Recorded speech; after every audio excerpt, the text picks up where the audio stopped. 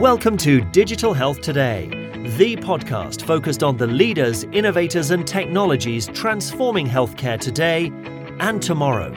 Find us online at digitalhealthtoday.com. Welcome back to Digital Health Today, the place to be to get the insights of leaders making the healthcare of tomorrow available today. I'm your host, Dan Kendall, and this is episode 88. When we picked the name for this podcast and platform, the term digital health was becoming more widely adopted as a way to differentiate between the older and more traditional practice of healthcare and the newer, more interactive and accessible products and services that were coming onto the market. For decades, the prefix digital has been used to describe clocks, watches, and cameras, and to apply it to health seemed a little inconsistent with the established norms and traditional expectations of a conservative and established industry. Now, rather than fading away, the term digital health is continuing to grow, with new subsets of products and services being grouped within it. Digital doctors' visits, digital clinical trials, digital therapeutics, and digital medicine are just some of the terms that have burst onto the scene. It's my job to bring you the insights from leaders and organizations around the world and to help signpost the opportunities, innovations, and resources that are available now and those that are emerging on the horizon. In this episode, we're taking on the topic of digital medicine, and my guest is Jen Goldsack. Jen Goldsack is the interim executive director of the DIME Society, which is the new digital medicine society that's just been launched, and she's here to tell us more about that. Jen has a background in clinical trials, outcomes research, and innovation, and she holds master's degrees from the University of Oxford in England, the University of Pennsylvania, and an MBA from George Washington University. Jen is also a retired athlete. She's a Pan American Games champion, Olympian, and World Championship silver medalist. She's a dual national with both British and American citizenship, and she currently resides in Florida. In this conversation, Jen and I explore what digital medicine is, how it sits alongside digital therapeutics and digital health, and explore what's needed to make the field of digital medicine stronger, smarter, and faster. I understand you're listening to this while you're driving, exercising, or doing something else, so don't worry. There's a lot of information. We've put together a quick download that highlights some of the key information we spoke about on this episode. You can download a copy of that by visiting digitalhealthtoday.com/88. In fact, you can get all the notes, links, and other details from this conversation by visiting that page. Again, that's digitalhealthtoday.com/88. And just a quick reminder, be sure to subscribe to and rate our podcast, and use the sharing features of your podcast app to send this and your other favorite episodes to your friends and colleagues. Now let's dive into the conversation with Jen Goldsack of the DIME Society. Jen, thanks for joining me and welcome to the program. Thanks, Dan. Thrilled to be here. Jen, you and I met at the CNS Summit in Boca Raton last year in November, and you were hobbling around because of a cycling accident. Have you fully recovered from that now?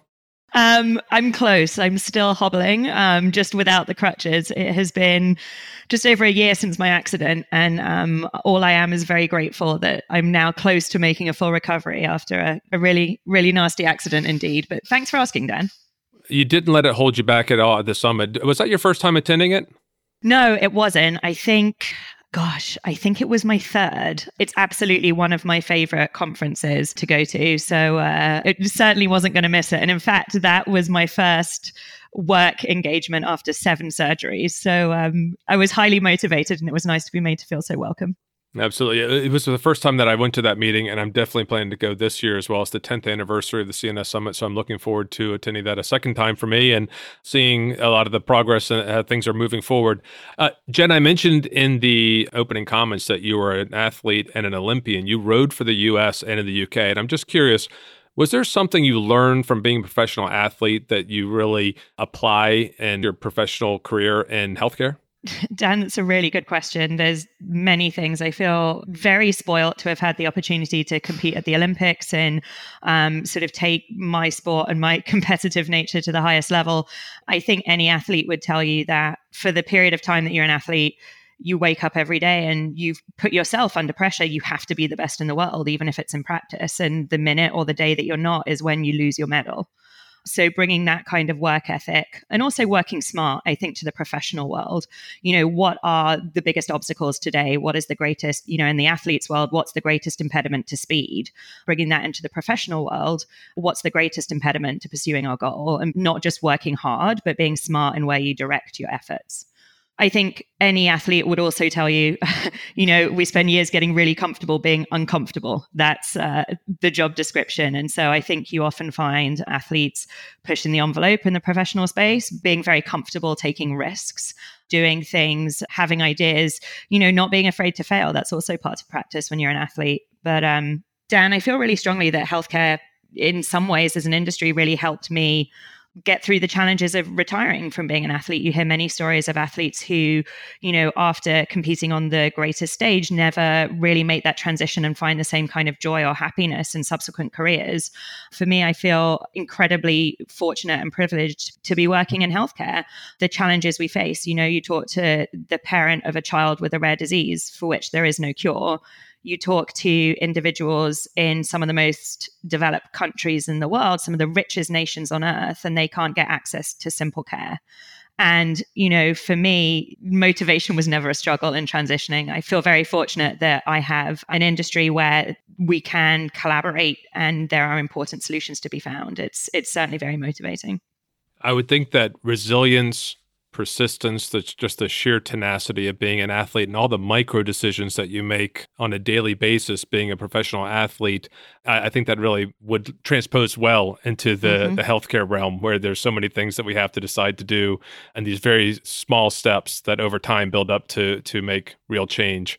But I want to start with the basics here. We're talking about digital medicine. We've talked a lot on this program around digital health. We just recently had Megan Coder on talking about digital therapeutics. And now we're going to talk about digital medicine. Can you, first of all, just explain to me what that term means and how that sits within the overall sector of digital health and with this subset of digital therapeutics? Yeah, happy to do that. And I actually think you teed up the question really nicely. So we do consider digital medicine to be a subset of digital health. And specifically, digital medicine we associate with a really rigorous evidence base. So any software-based product, oftentimes it will come with a sort of hardware component, but software being the key, any software-based, evidence-based tool that supports the practice of medicine. So it's not just those digital therapeutics, and you asked about that and the conversations you've had with Megan previously.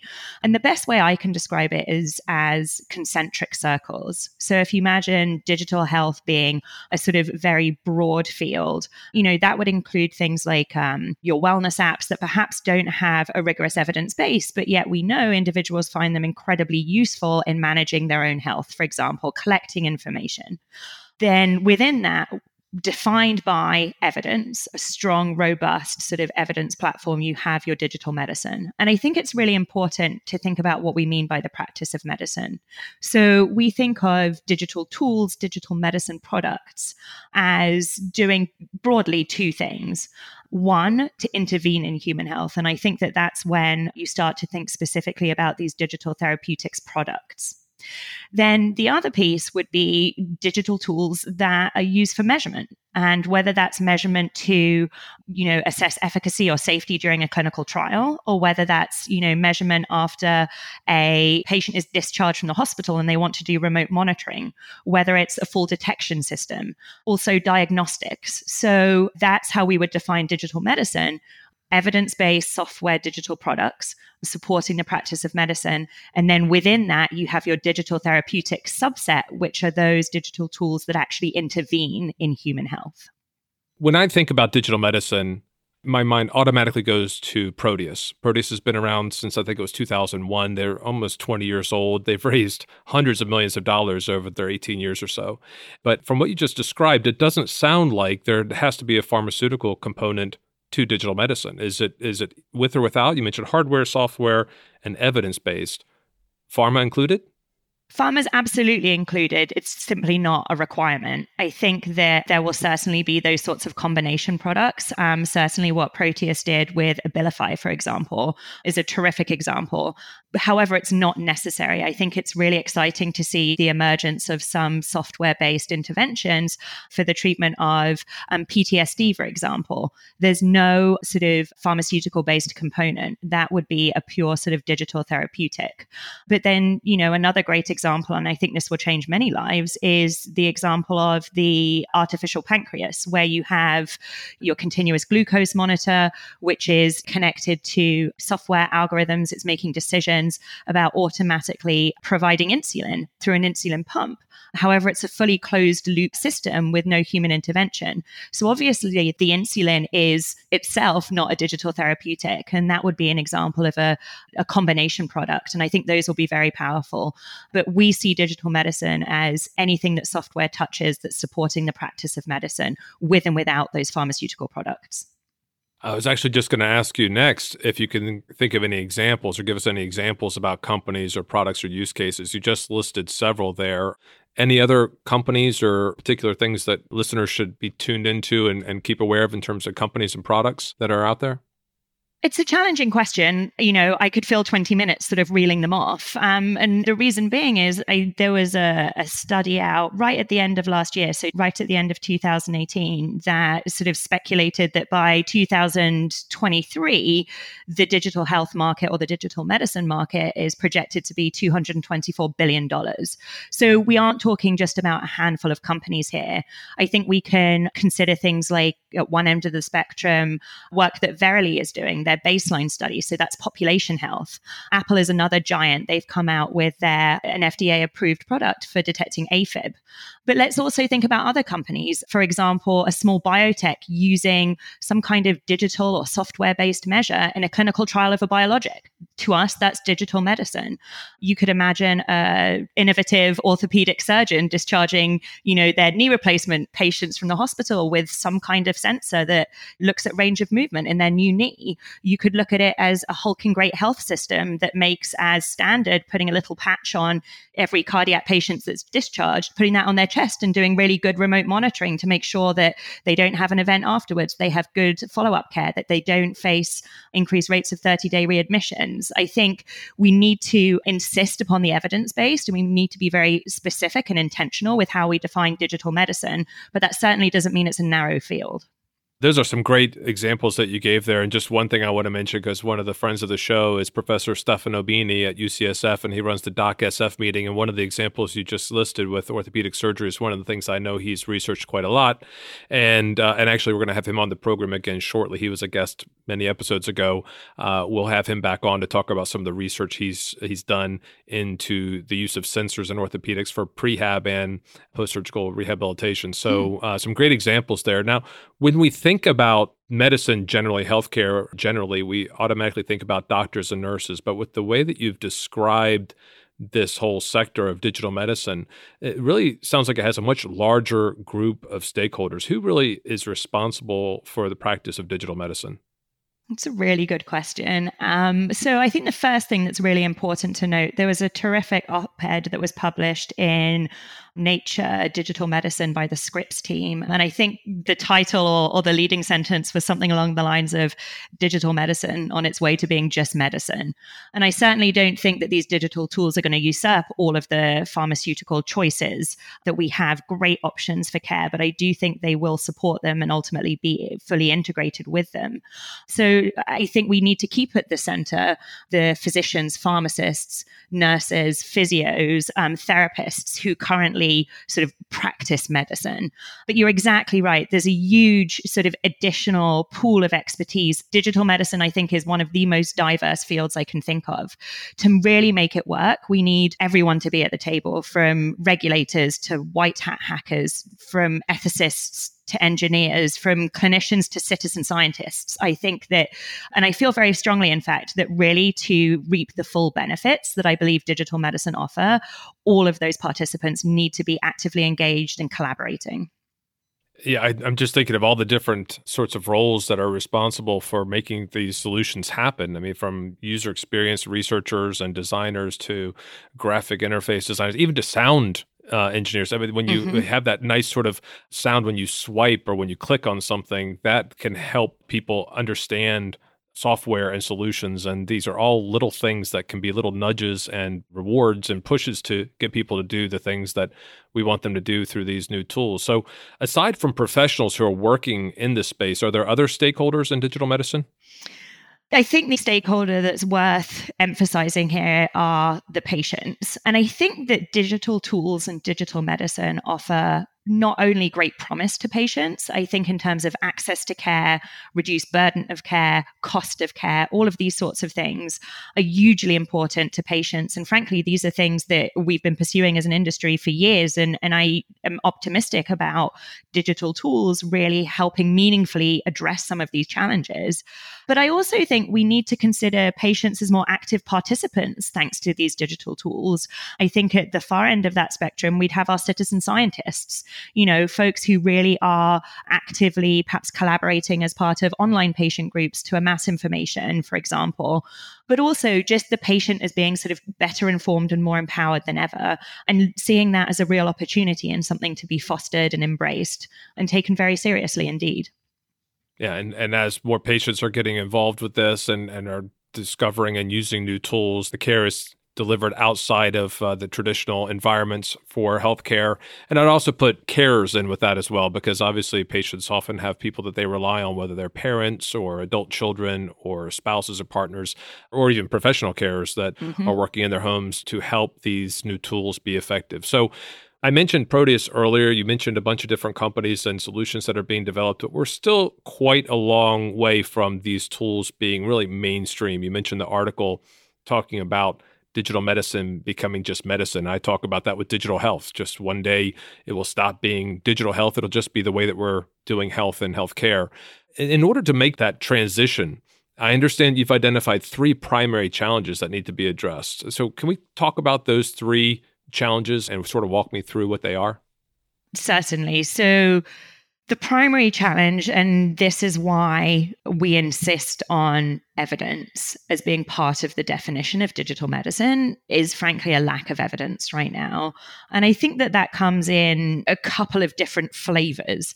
I think it's challenging for prescribing clinicians and for the patients themselves to really distinguish between those digital tools that have been proven safe and, critically important, effective. How can you discern? I mean, you just go to the App Store and it's just overwhelmed by, health apps. And how can you be discerning about which of these products are truly beneficial and safe?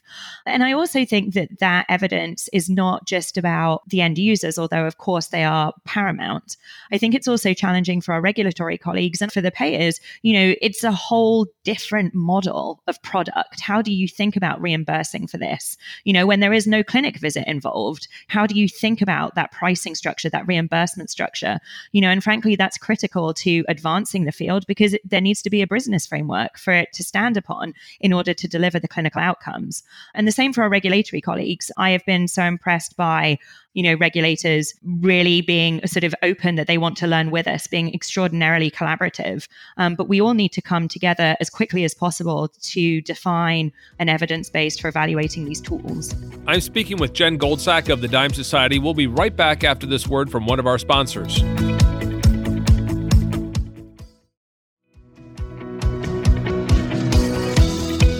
Jen, before the break, you were telling us about the 3 primary challenges that need to be addressed to accelerate digital medicine in the market. Lack of evidence was the first of those 3 things. What are the other 2 challenges?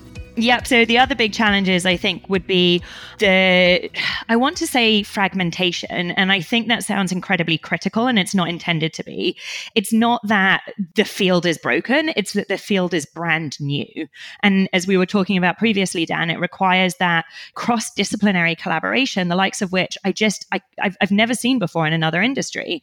And I'll give you a very specific example or a few of where the challenges lie in that. First of all, where do you find your colleagues to collaborate with?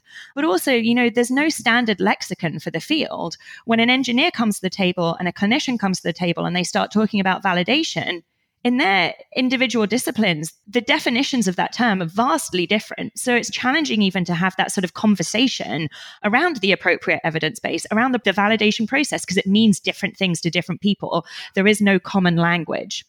And in addition, no sort of technical standards. And then you think about brilliant data scientists and engineers for the first time handling healthcare data, patient data. That's something those of us who are sort of dragged up on the clinical side understand. We understand the regulations and the respect for, that kind of data. That's something we need to get our colleagues comfortable with. They can absolutely do it. It's just new. And so I think that fragmentation, that lack of alignment in terminology and thinking and standards and approaches is something that's frankly holding the field back right now. I agree entirely. The point you raised around the fragmentation and the fact that it's such a new area, we think about drugs interacting. The same thing can be true with these digital tools, right? In terms of the interactions between the digital therapeutics we might be taking or the digital medicines. And then how do we also create a better environment for the users, both on the clinical side and the patient side, so that they don't have to log in multiple times for some of these tools and they can have some consistency and interaction of data. So yeah, I see that fragmentation is something that we're beginning to encounter as these new tools are developed. And then we need to come up with some standardization and some tools about how to make these things work together more quickly. And what's the third challenge that you've identified? It's very closely aligned to what you were just saying, Dan. I think it's not just the sort of the fragmentation and the lack of alignment. I also think that progress is very much being made sort of in silos.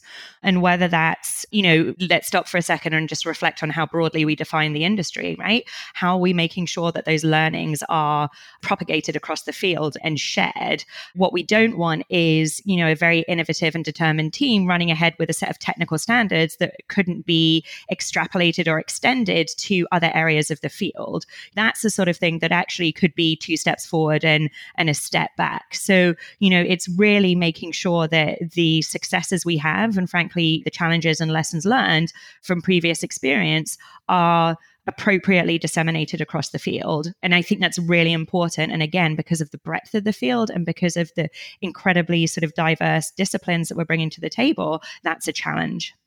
So 3 primary challenges, just to review them. We've got lack of evidence, we've got fragmentation, and silos of progress being created. You've created a group called the DIME Society. DIME stands for Digital Medicine. Can you tell me about that organization and the purpose and the mission about what you're doing there? Absolutely. So the Digital Medicine Society, or DIME, is a professional society to support these experts at the intersection of global healthcare and also technology. Ultimately, it's all in pursuit of advancing human health. On the one hand, when we all started talking about this idea, I'm not sure the world needs another professional society. There are plenty of them, and many of them have been around for a long time. But, those challenges that we were just discussing, that lack of evidence, that fragmentation and lack of alignment, those isolated silos of progress, we do think that there needs to be a large disinterested body really focused on bringing these experts together, supporting the development of an evidence base, supporting interdisciplinary collaboration, conversations, the emergence of best practices and standards, ethics, taking a serious role about educating different disciplines about the needs of their colleagues with different backgrounds. And so we did launch the Digital Medicine Society, and the purpose of the society is not a society for a society's sake. We really see the purpose of our organization and frankly, the members who join us as uniting in trying to ensure that digital medicine is able to quickly fulfill all of the many promises I think it holds to sort of patients and their caregivers. Now, you mentioned that there are a lot of other societies that have been around for a long time, and certainly everyone knows that's true, but they tend to be very focused in terms of the professionals that are involved with those different societies. And as we talked about earlier, digital medicine requires professionals from a wide group of professions. So who's this really for? Who's the DIME Society really for? Dan, it's everyone we talked about previously on the podcast. And I think that this is something the society has to do well in order to be effective. It's really important to us that we are welcoming, those data security experts, your white hat hackers. We also need our government colleagues, our regulatory colleagues. We need clinicians at the table telling us about how these tools integrate into their work and what they need to see to feel comfortable using these tools with their patients. Those patients, those carers, those citizen scientists. We need mathematicians, we need hardware engineers, software engineers, payers. And, going back to the beginning of the discussion where we were defining digital medicine, and we see digital therapeutics as a critically important subset of digital medicine. You also mentioned Megan Coder, who's the executive director of the Digital Therapeutics Alliance. She's on our strategic advisory board. We see that as a truly sort of collaborative effort. And while the Alliance is a trade organization serving the organizations, the businesses that are developing these therapeutics, we really want to provide a professional home, a common identity, a sort of collaboration clearinghouse for all of the individuals who work in digital medicine. And I'll give you one example of why I think that's really important. You can imagine, a recently graduated whiz kid engineer wanting to understand how they can make a difference to healthcare. We want to help them quickly understand the highly regulated environment of healthcare. We want to give them the connections they might need to make that transition. And we want to support the clinicians trying to find these software experts to collaborate. It's all in pursuit of patients, their health outcomes, and health economics too for society. But the vehicle and the approach that we've chosen as a society is to try and solve these very specific problems by supporting the experts working within the field. So data scientists, cybersecurity experts, people from across the medical spectrum, from nurses and doctors, all sorts of specialties within that, scientific researchers, drug development professionals, all these sorts of groups are welcome into society. Is that right? They absolutely are, Dan. Where do they go to find out more about it, and what sorts of things are you offering to people who are interested in joining? So I'm excited to share that we launched on May 14th, 2019. So I would encourage folks to go to our website, dimesociety.org. And that's where there's opportunity to join us. If you're excited about this mission, you want to participate with us in sort of defining and building the field of digital medicine. And in terms of what we offer, I'm excited to share that there's a lot even for a new society. From, simple things that you might expect from a membership society, like discounts with our partner organizations. There's also really importantly opportunities to influence the research program. So members can suggest research topics, and they also help us select those that we identify as priorities. Participate in working groups, actually developing the evidence, responding to some of these needs for new information, overcoming some of those challenges. We have Career Center, we have a Knowledge Hub. We also have opportunities for informal conversations, collaborations, oftentimes using digital tools. And that's one of the nice things about being sort of a new tech-focused society is, there's a lot of different vehicles we have in there for folks to make those connections and have those conversations. And I imagine we've talked about Megan a couple times here, but one of the things that Digital Therapeutics Alliance has done is they've actually issued sort of an industry definition for what a digital therapeutic is. I imagine you guys will also be assisting the industry by providing a clear definition about what digital medicine is. Is that right? That's exactly right. So our small group of co-founders were delighted that we were able to build two extraordinary boards of experts. So we have a strategic advisory board and a scientific leadership board.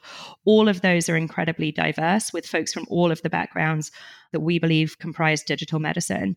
And before we launched, we actually took the time, we held back, we really wanted a rigorous definition.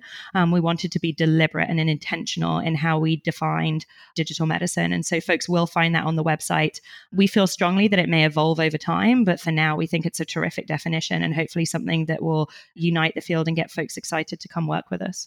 The website is dimesociety.org. Is there an email address that they can contact? Absolutely. And in fact, I'm happy to provide my own. It's a collaborative society. So folks can get in touch with me directly at jennifer@dimesociety.org. Well, Jen, listen, I really appreciate you coming on the program and sharing what you're working on there. I think it is definitely needed. It is something that I'm sure you'll have a lot of success with, and I hope you'll come back and keep us posted on your progress. Dan, I think we had a great conversation. I'm thrilled to have been able to chat with you and to have the opportunity to let your listeners know about Dime. That was Jen Goldsack, Interim Executive Director for the Dime Society. You can find their website at dimesociety.org. And of course, you can find that link as well as the notes from our conversation by visiting the post on our website at digitalhealthtoday.com/88. Don't forget to grab that download from our website as well. Again, you can find all that information at digitalhealthtoday.com/88. While you're tapping on your phone, please take a moment to give us a quick review on iTunes. Many thanks to Rebecca, #Health, for your recent review and kind words, and also to Dr. Samir Berry. Samir recently launched his own podcast called Impossible Healthcare, and he's doing great work, and I encourage you to check out his podcast as well. It's called Impossible Healthcare. Search for that on iTunes. I'm sure you'll find it. You can also contact me with any suggestions or requests. You can find me on email at dan@digitalhealthtoday.com or on Twitter at HealthTechDan. As always, thank you for being a part of the community and doing your part to push the industry forward. And of course, many thanks to our sponsors for supporting our work here. I'll speak with you soon in episode 89. And until next time, keep on innovating.